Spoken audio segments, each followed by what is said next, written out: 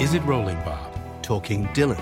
He's your host, Lucas Hare. He's your host, Kerry Shale. But she's our special guest, author and singer-songwriter, Sylvie Simmons. My love, she speaks like silence, without ideals of violence. She doesn't have to say she's faithful, yet she's true like ice, like fire. Oh. Sylvie, why did you choose that particular Bob Dylan couplet? That was the first song, I Love Minus Zero, that I played on a guitar as a little girl before I graduated to the much better ukulele as an old girl. And what is it? Does it still speak to you? Oh, absolutely. That There's song. occasions when, as you know, Bob Dylan can be very caustic about women. Yeah. And there's other times when he is just so courtly and so really captures moments. Well, even that song seems quite tender and quite nice. And then at the end of the song, she's outside the window in a howling gale, and we wonder what's gone wrong with this relationship. Yeah, with even a broken so, wing. who knows? I don't Yeah, know. with a broken wing. With a that's broken right. wing, exactly. It's interesting Oh, because dear. you say courtly, because that's not a word that I would use that word probably when I was talking about Leonard Cohen rather than Bob Dylan. You see Dylan as courtly in that song? Only in a few of his love songs, probably more in Lay Lady Lay. But Yeah. I always reckoned that Bob Dylan's brass bed wouldn't be anywhere near as interesting as Leonard Cohen's in Chelsea Hotel No. 2.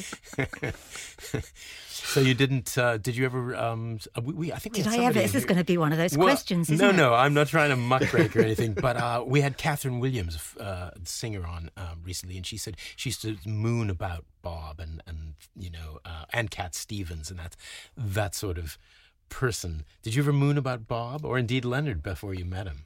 Well, I had a kind of mooning period with Bob, and it was when he was playing at the Isle of Wight, and I was too young to go. And I would have had no money to find my way there, probably. It's all very good hitching a ride, but hitching a boat's a bit more difficult. But there was a picture, I think, in the Evening Standard of him in a sort of three-quarter face. That's what you have as author pictures, where you have to see an ear and a nose and two eyes. Very complicated. And he had this big halo of afro, around his head and his beautiful eyes. And I thought, yeah, quite fancy Bob Dylan. And, of course, he looked a lot better than Leonard Cohen did back then. Leonard Cohen looked like your granddad, but the way that Leonard Cohen sang rather cancelled out all of those problems. Yeah. When did you first come across both of them? Because you've written the definitive book on Leonard Cohen, I'm Your Man, but we're also interested in when you might have encountered Bob. Well, I was a kid in London, and it was my older brother who bought the first Dylan album that I ever heard. I was still running around trying to chase the Beatles and hang outside Abbey Road in the hope of having a glimpse of John Lennon. So I really hadn't got up to that stage yet. He was a few years older than me, still is. And then Leonard Cohen I found on my own on a compilation album that came out in 1968 called The Rock Machine Turns You On. What And track was that? It was, they had on, Dylan's was the Nashville Sky one, I'll Be Your Baby Tonight. And the Leonard Cohen track was Sisters of Mercy.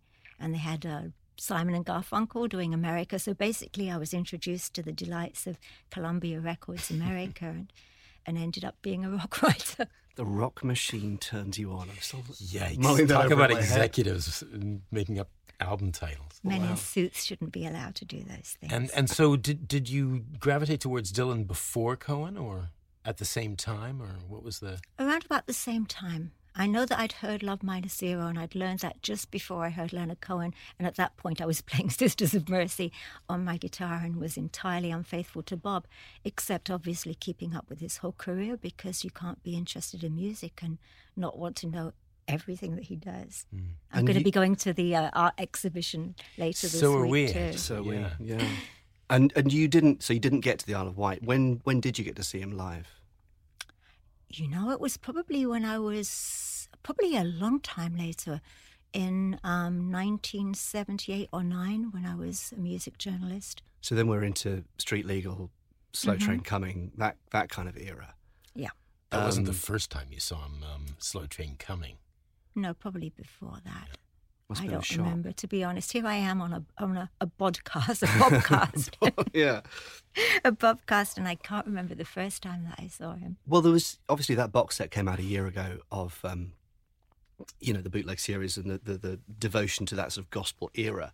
And on the film that they released, there's, fans coming out and they're saying that they're very angry in a way that Dylan fans hadn't really been since about 1966, when they were also very angry. But this time they were angry about being preached at, and to this day I'm trying to work out what it is that wound people up so much about Dylan's embracing of Christianity, because there's God and Jesus in lots of music, from Johnny Cash to the Staple Singers to Hank Williams and Mahalia Jackson, but for some reason Bob Dylan doing it really pissed people off. Did you feel that? I went to one of those shows, so clearly you are now managing to keep the diary for me that I never kept at the time.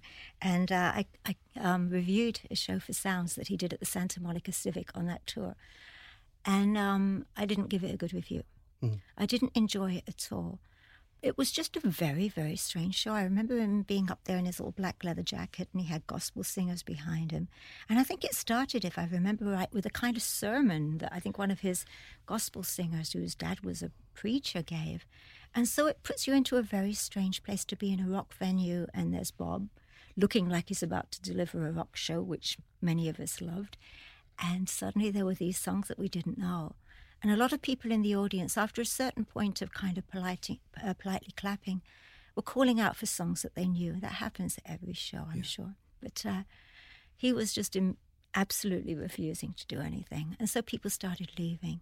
And I remember outside the show as well, there were sort of Christian people handing out leaflets. And I've still got somewhere in my kind of dusty, mouth shut upon archives, a little thing that I was given there, which was from some religious group in America that said there is no fire escape from hell, because there was something to do with, I guess, rock things.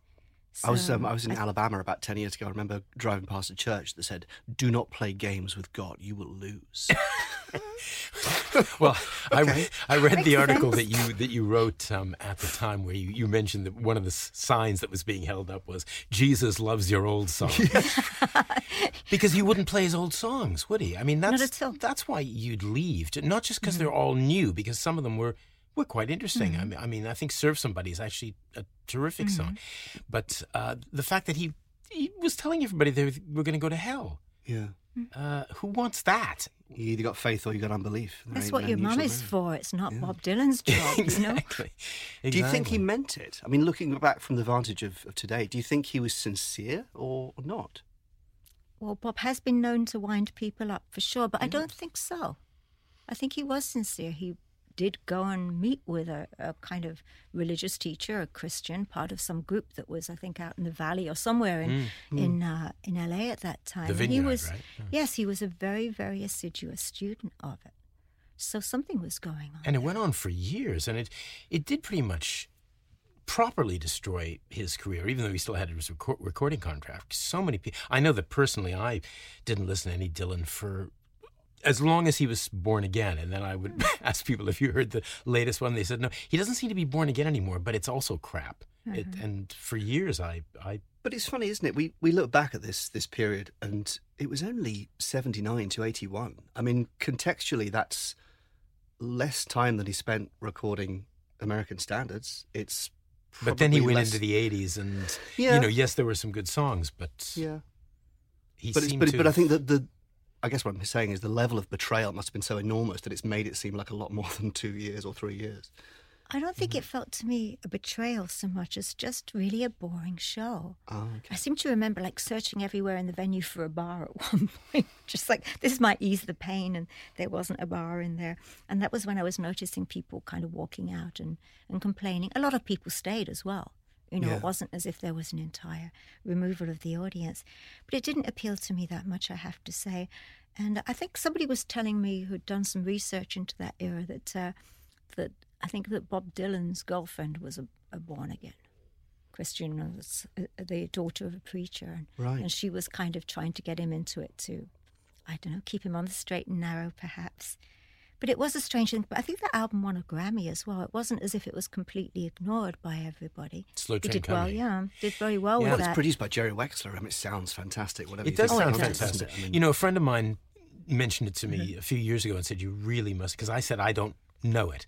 And I got it. And I actually think a lot of it is actually terrific now. But I was sort of blinded. There's something about, and bringing Leonard possibly back into this, there is something about, I was raised in a Jewish family. And Jews for Jesus is a doubly weird thing.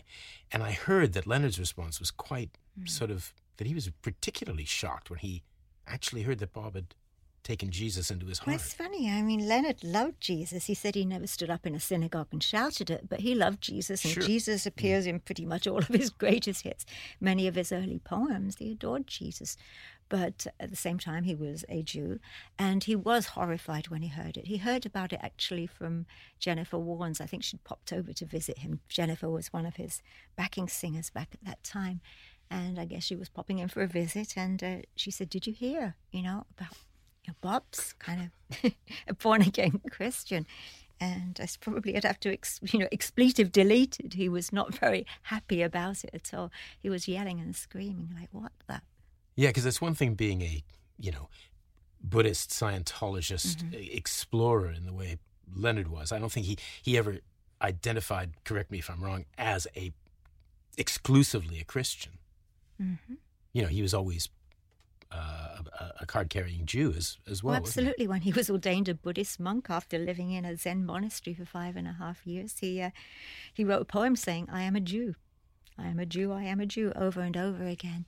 So it was interesting because they're both, Leonard and Bob kind of would play with sort of like biblical, sort of Old Testament symbolism in many of their songs. And you think that Leonard did Highway 61, God said to Abraham, "Give me a son." Abraham said, "Man, you must be putting me on." And Leonard Cohen was doing, what was it? Door opened slowly. My father, he came in, I was 9 years old, the story of Isaac. Mm-hmm. So, there's these similar stories on each side. So for Bob to completely abandon ship like that was somewhat of a horror to Leonard. Yeah, because Leonard seemed to be playing with it. Didn't he say once, religion is my favorite hobby? Leonard said a lot of things that sounded good, but weren't necessarily what he thought. Yeah. He was a master of masks and smoke and mirrors. I love the bit in Suzanne when he's talking about Jesus was a sailor when he walked upon the water, and just that notion that he said something when he knew that only drowning men could see him. That's one of my favourite religious. Yeah, but he's also said he himself was broken. So Jesus himself was broken before being broken on the cross, which is more of a kind of Kabbalah kind of reference of the gods being, broken. So there's a lot of that going on. Too jet lag to give you too many examples. No, that's fine. I mean, I guess the two kind of crossovers for Cohen and Dylan are one that Christianity episode, and the other famous story of them swapping lyrics in a cafe in Paris. Was it? Yes. In fact, I can tell you the story of how they met. There's in earlier biographies of Cohen, there was a sort of people were assuming that they met in Greenwich Village. Leonard was living in New York, Dylan was there. But most of the people that I'd asked, who knew Dylan at the time, said that they didn't think that they'd met there. But I was told by his Bob Dylan's and Leonard Cohen's producer, Bob Johnston from Columbia Records. He told me that they met for the first time backstage at a Leonard Cohen show in New York. It was a kind of festival, a sort of folk festival, but not one of those where they're all playing the same day. It's several bands on different days. And apparently Bob Dylan turned up at the back door, the backstage door, and the security guard wouldn't let him in. This is probably the only security guard at a folk festival who did not recognize Bob Dylan. And Bob was not amused by this. And as Bob Johnston told me this, he was cackling with laughter and absolutely riotously happy. So he goes over to see the guy, and the security guy said, this guy says he's Bob Dylan. And Bob Johnston said, I said, never seen him before in my life, and walked back. And apparently Bob was having a little fit and having a terrible tantrum about this. So he said, oh, let him in. And he brought him in to see Leonard, and Leonard's band were in there too. And so they could attest to this story independently. He said Dylan came in, and the two of them circled each other like cats almost. Nobody said anything. Mm. Nobody broke the silence. But actually, finally, it was Bob Dylan who broke the silence. And he said, how you doing here, man? You notice I didn't use my perfect, flawless Bob Dylan impersonation. Feel free, did because not that's to. one of the It's a reasons safe we're here. space. We all lapse from time to No, time. I've already made a fool of myself enough so far. So he came in and said, like, how you doing here, man? And apparently there was an even longer silence. And Leonard answered, you've got to be somewhere. It was almost like speaking Dylan to him. Mm. And so, they kind of parted, supposedly vaguely friends, or at least having got that awkward introduction over. But probably, yes, the most famous kind of Dylan-Cohen meeting was in Paris, where I think Dylan was there to play and Leonard was there because his French girlfriend lived there.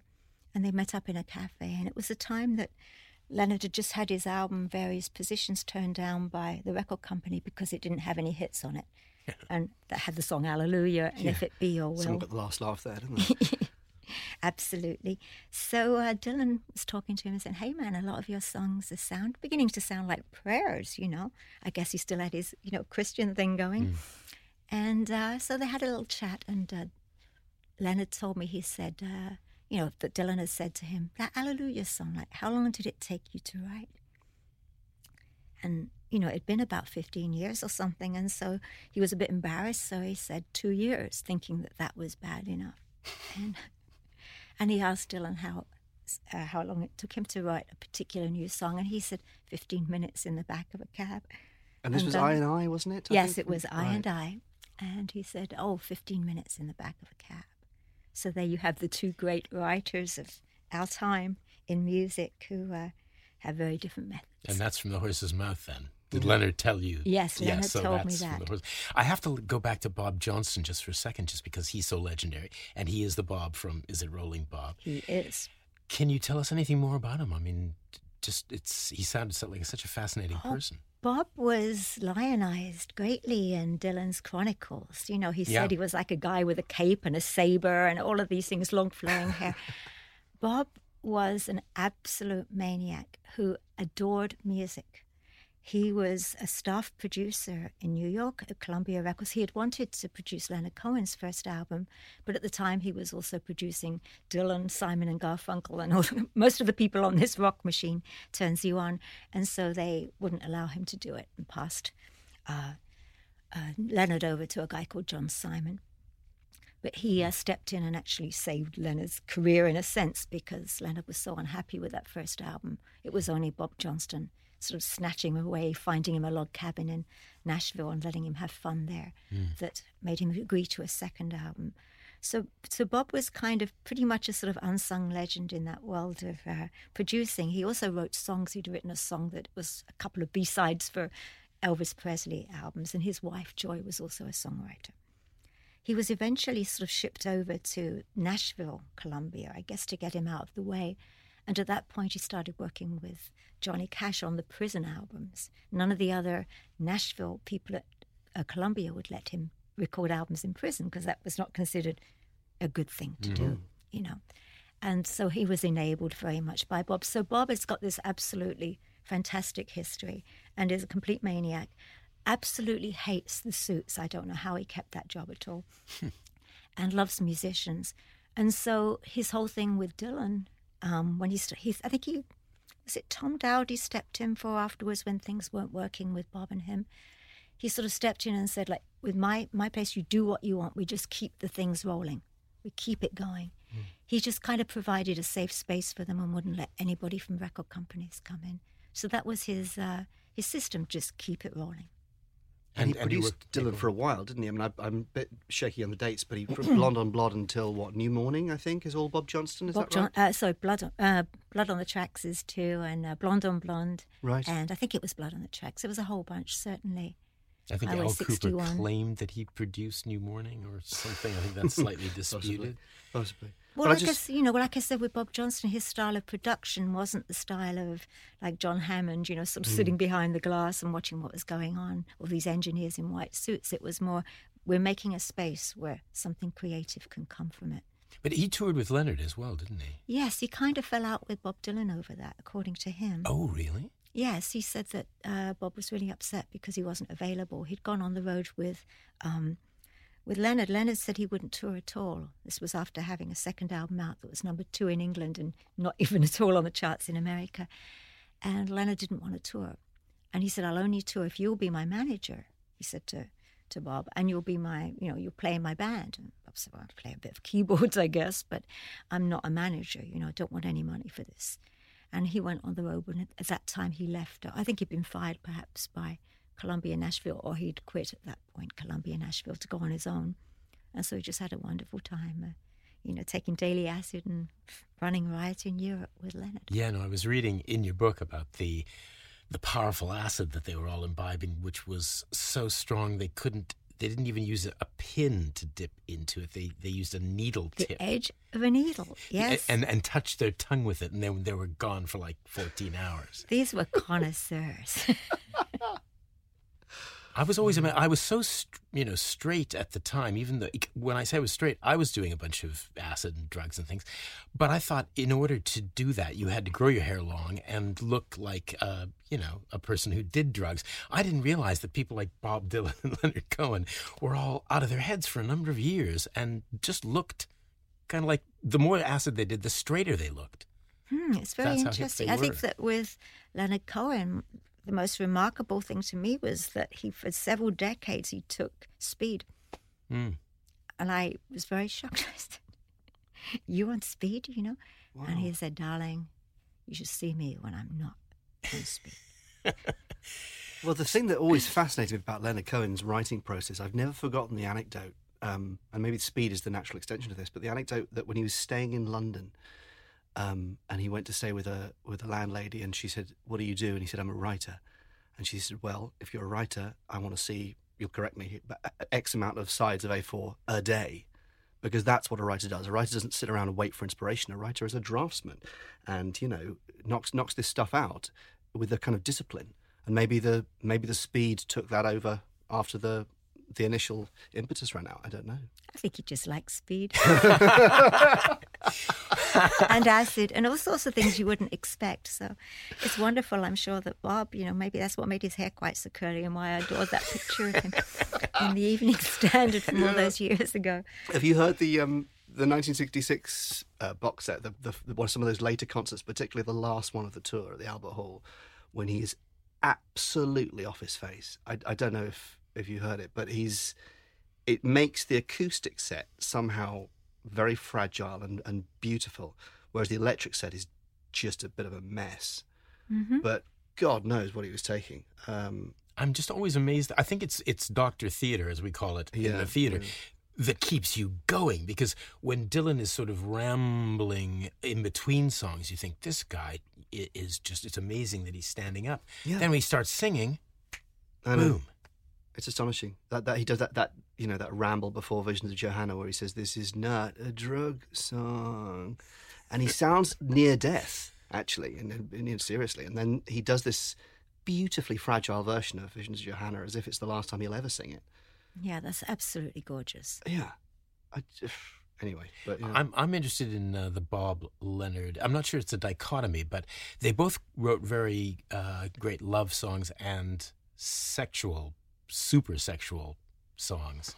And can you compare them in any way or contrast them? What would you say were the super sexual songs of Dylan? Dylan? Yeah. Lady Leia's. Well, I don't find that very sexy. It's kind of more like a bit of an insipid pickup line. Whereas, as I say, Leonard is, has got people giving him head on an unmade bed by whip while limousines wait in the street. I mean, Leonard, there's so many songs about fellatio. I know, Light as the Breeze and all those ones. You name it. So most of it, they've got God in one half of the sentence and then he's off eating someone out. Sorry, the long word eluded me for the second. Cunnilingus. With my it's a podcast. We can say whatever we like. Yeah. But... yeah, okay. I get where you stand on that. So I think that with, he was much better when he was being coruscating against women. He could insult women like nobody else, Bob Dylan. Whereas Leonard's insults aren't very good, except on Death of a Ladies' Man. He kind of managed to get it up a little for that. I would say they've got very different styles on it. That there's seemingly a shyness to me to some of Dylan's love songs. That's what I feel in Love Minus Zero. There's this shy approach. And also into Ramona or a song like that. Those are very girl-friendly. I remember doing an interview with Lucinda Williams, and for some reason or other, it's probably something to do with Mojo, the magazine I write for, that they occasionally have a kind of roundup of asking lots of people the same question. So I remember I had to ask her, like, what was your favourite Bob Dylan song? And she said, To Ramona. Yeah. And I read the thing that you said about what Marianne Faithfull said about him writing her a poem. Can you tell that story? Oh yes, the Marianne Dylan story. I was saying earlier before the mics came on that there's only very few areas in which a Dylanologist would want to kiss the hem of my scuzzy old black jeans. But one of them was sort of talking to Marianne Faithfull. She said it was in the 60s. She was in a hotel room with Dylan and sitting there, and he was at a typewriter at the table, tapping away. And she said, what are you writing? And he said, I'm writing a love song, ... to you. And so clearly it was part of the Bob Dylan pickup technique. Leonard had many of his own, and this wasn't so bad. I imagine he probably got that one from Leonard. Yeah. And so in the end, she decided to turn him down because she just got married, and she thought she should be at least faithful for the time of, the honeymoon period. Yeah. I don't know. I mean, it was the 60s. People didn't even think that. I thought it was very sweet of her to feel that way. And so at that point, he actually tore the thing into pieces. So she never got to see it. I asked her how it was, and she said, no, he tore it into pieces and threw it in the bin. It fascinates me that, aside from the kind of sexuality of that it's just yet another example of Dylan being in complete control of what the public sees of him, or even what someone personally sees of him. I mean, I don't know if you've seen, they did an omnibus on BBC in about 86 called Getting to Dylan, which is on YouTube. And while he's being interviewed, he decides to draw the interviewer, which is very, very disconcerting for the interviewer, but he does it anyway. And the interviewer says, can I see the drawing that you're doing? And he says, maybe. He says, I'll look at it and see if it's any good. If not, forget it. See if it's any good. You gotta go. I like you, Sylvia. I resisted the notion to do that. But I'm adding some class to the procedure, clear. But yeah, and it's exactly the same as with Marianne Faithfull. If this doesn't have the effect, or if this doesn't go where I want it to go, I'm ripping it up, and you'll never see it. And I'm pretty sure he probably treats many albums like that, and his fans like that. I'll show you this song if I want you to see it, but if not, then forget it. So are we saying that this is the revelation? Bob Dylan in Control Freak, Shock, hold the headlines? So. Interesting theory, Shock, I think. Yeah, I don't think there are any revelations left. Did you ever see Leonard?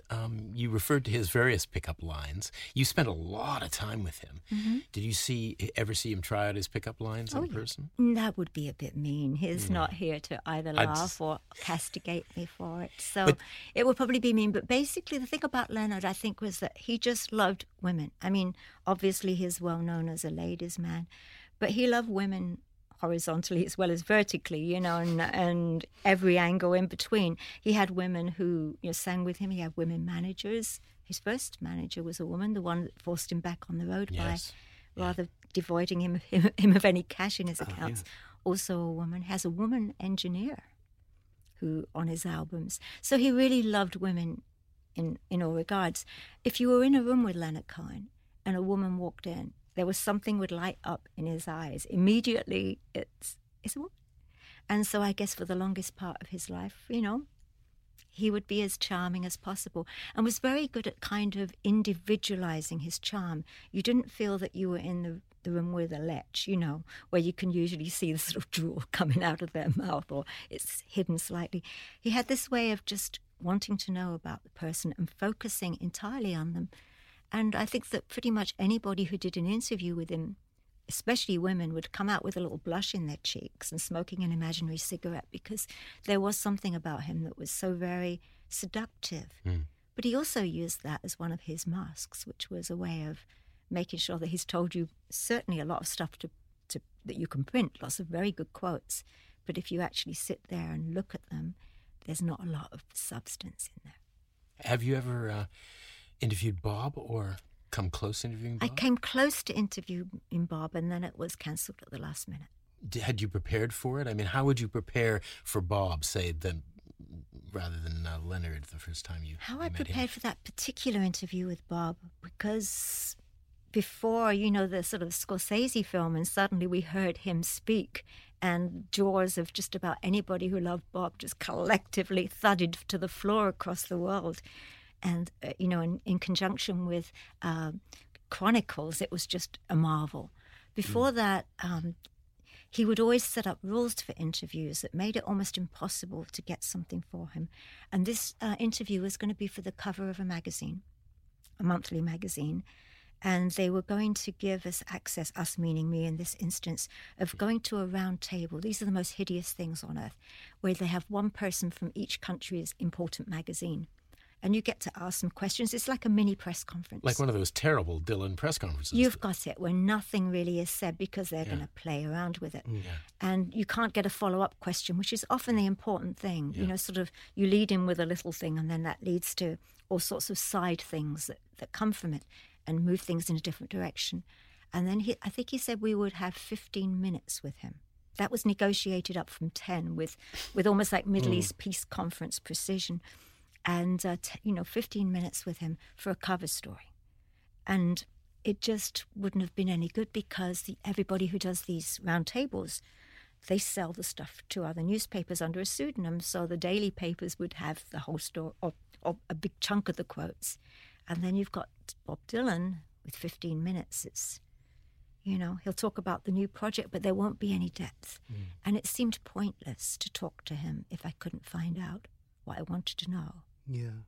And now he releases interviews sort of usually when there's something new coming out, and they're always with the same guy. Is it Bill Flanagan or something? Yeah, They're very open conversations. Mm-hmm. They go for a long time. But again, they're very, tightly controlled by him. As I say, Dylan control freak shock. I mean, he's always been entirely that way. Yeah. And sort of slightly contemptuous of the rest of the process. And I think that, Leonard Cohen, to go back to the comparisons, certainly had, I wouldn't say a contempt, but a dislike of the process. But he was kind of gracious and good-natured enough, I think, to go along with it. So he took the other approach of, you've got to be kind to journalists, even if you hate them with every fibre of your being. Yeah. And in my case, this person saying, okay, now it's time we do the book. It was, done with a kind of certain grim sweetness, shall we say. I'm glad you mentioned the grace, because I took my daughter to see Leonard Cohen at the O2 in 2013, and I remember him coming out, and saying, and talking to this cavernous place and saying, "Thank you, friends." And I thought, he's calling us friends. You wouldn't get that with Bob Dylan. He wouldn't talk to you at all. Pretty but he much the certainly, opposite, yeah. he certainly wouldn't say, "Thank you, friends, for coming." And Leonard would also sort of sign autographs, but that's the 15 minutes in which Bob Dylan could write another song. Yeah, right. Right. Another I&I. Yeah. Did you ever I know that you did a very long and wonderful interview with Johnny Cash towards the end of his life. Did he ever talk about Dylan to you? Or anything? Yes, I talked to him about Dylan. Really? Oh, the other ham. Now Yes, I think let's I've gone go into there. the third ham. This is obviously a very different thing. Yeah, I'd spent a week with Johnny Cash. It was about 6 weeks before he died, and 6 weeks after June Carter had died, and he had gone back to work on doing a kind of whole bunch of work. It was the only way he could deal with the pain of losing her.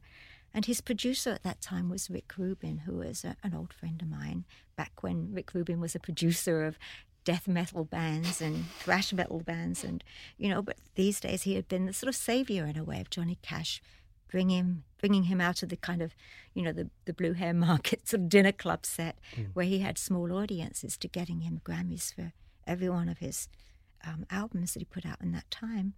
And so it was Rick that asked me to go and speak to Johnny at his house and write a book. We were going to do a small hardback book for a box set called Unearthed, and then a big book afterwards. But, Johnny died just before that album came out, so we just stuck with that small book. We were both pretty devastated. Yeah. But yes, I spoke to him. I was at this house, and there was a little kind of, it was a very curious house built on different levels because of the way that the land was. So it wasn't a sort of one of those with several stories, but it had sort of basements, sort of a part that led to this huge lake.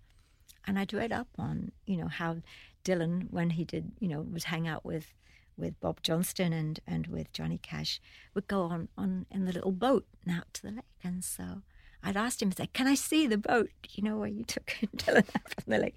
And he said, oh, honey, it's gone now. I don't have that anymore. But so we went out to the little jetty and we looked out at the lake. And he would tell me, he said, yeah, I was a good guy. He was a good boy. He was a good boy. And we had some fun. Yeah. And Bob had given me all sorts of wonderful tapes of their kind of sessions together, most of which have independently worked their way onto the internet. So I don't think I have anything that's completely exclusive. But back before such things were available, Bob had given me all of those sessions of them singing Careless Love and things together. That clip of them doing One Too Many Mornings with Bob Johnston talking about it on, is it Johnny Cash, the Man and His Music, the name of the documentary? It was not, in fact, that recording in One Too Many Mornings has still not been released, but I love it. And it's Cash and Dylan and Bob Johnston producing them in the studio.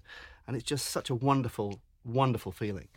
One other thing I could remember about Bob Johnston telling me is that I asked him about how did you get Cash and Dylan together at a time when really, there were some artists obviously sort of doing a sort of slightly country rock influence thing, but how did you get them together? And he said just like pushed them in a room together, locked the door. And he said that the whole time he had to keep it quiet from Columbia Records that this was going on. And he put different names on what was going on so that they actually didn't know that, they were doing a duet on. It's wonderful. It was wonderful. And still my favourite version of Don't Think Twice Is All Right is Johnny Cash's. I love it. I remember them singing Girl from the North Country, and the idea that they, there's one point where Johnny Cash gets the words right. I think Dylan gets the word wrong. And the fact that they released that and put it out on an album just blew my mind completely. I just never heard a mistake. First track as well. I mean, that's the first track, and it's. I love the production of that as well. The guitar. It sounds to me like it's underwater or something. It's got so much depth. It's so beautiful. And the blending of the voices. Yeah, I agree entirely with that. And Johnny just said that they used to sort of keep away the long-haired element from him. He said, but I liked him. I liked him. I like that Bob. I think we've got to wrap it up, unfortunately. So I'll just say officially thank you, Sylvie Simmons, for coming all this way. Thanks for having me. Is It Rolling Bob? Talking Dylan is recorded in the Cheney County Suite at Lip Sync Studios. Engineered by Tushar Manek, produced by Robin Guys. We're on Twitter at IsItRollingPod. Music by Sam Hare. She said, "Where you been?" I said, "No place special." She said, "You look different." I said, "Well, I guess." She said, "You've been gone." I said, "It's only natural." She said, "You gonna stay?" I said, "If you want me to, yes."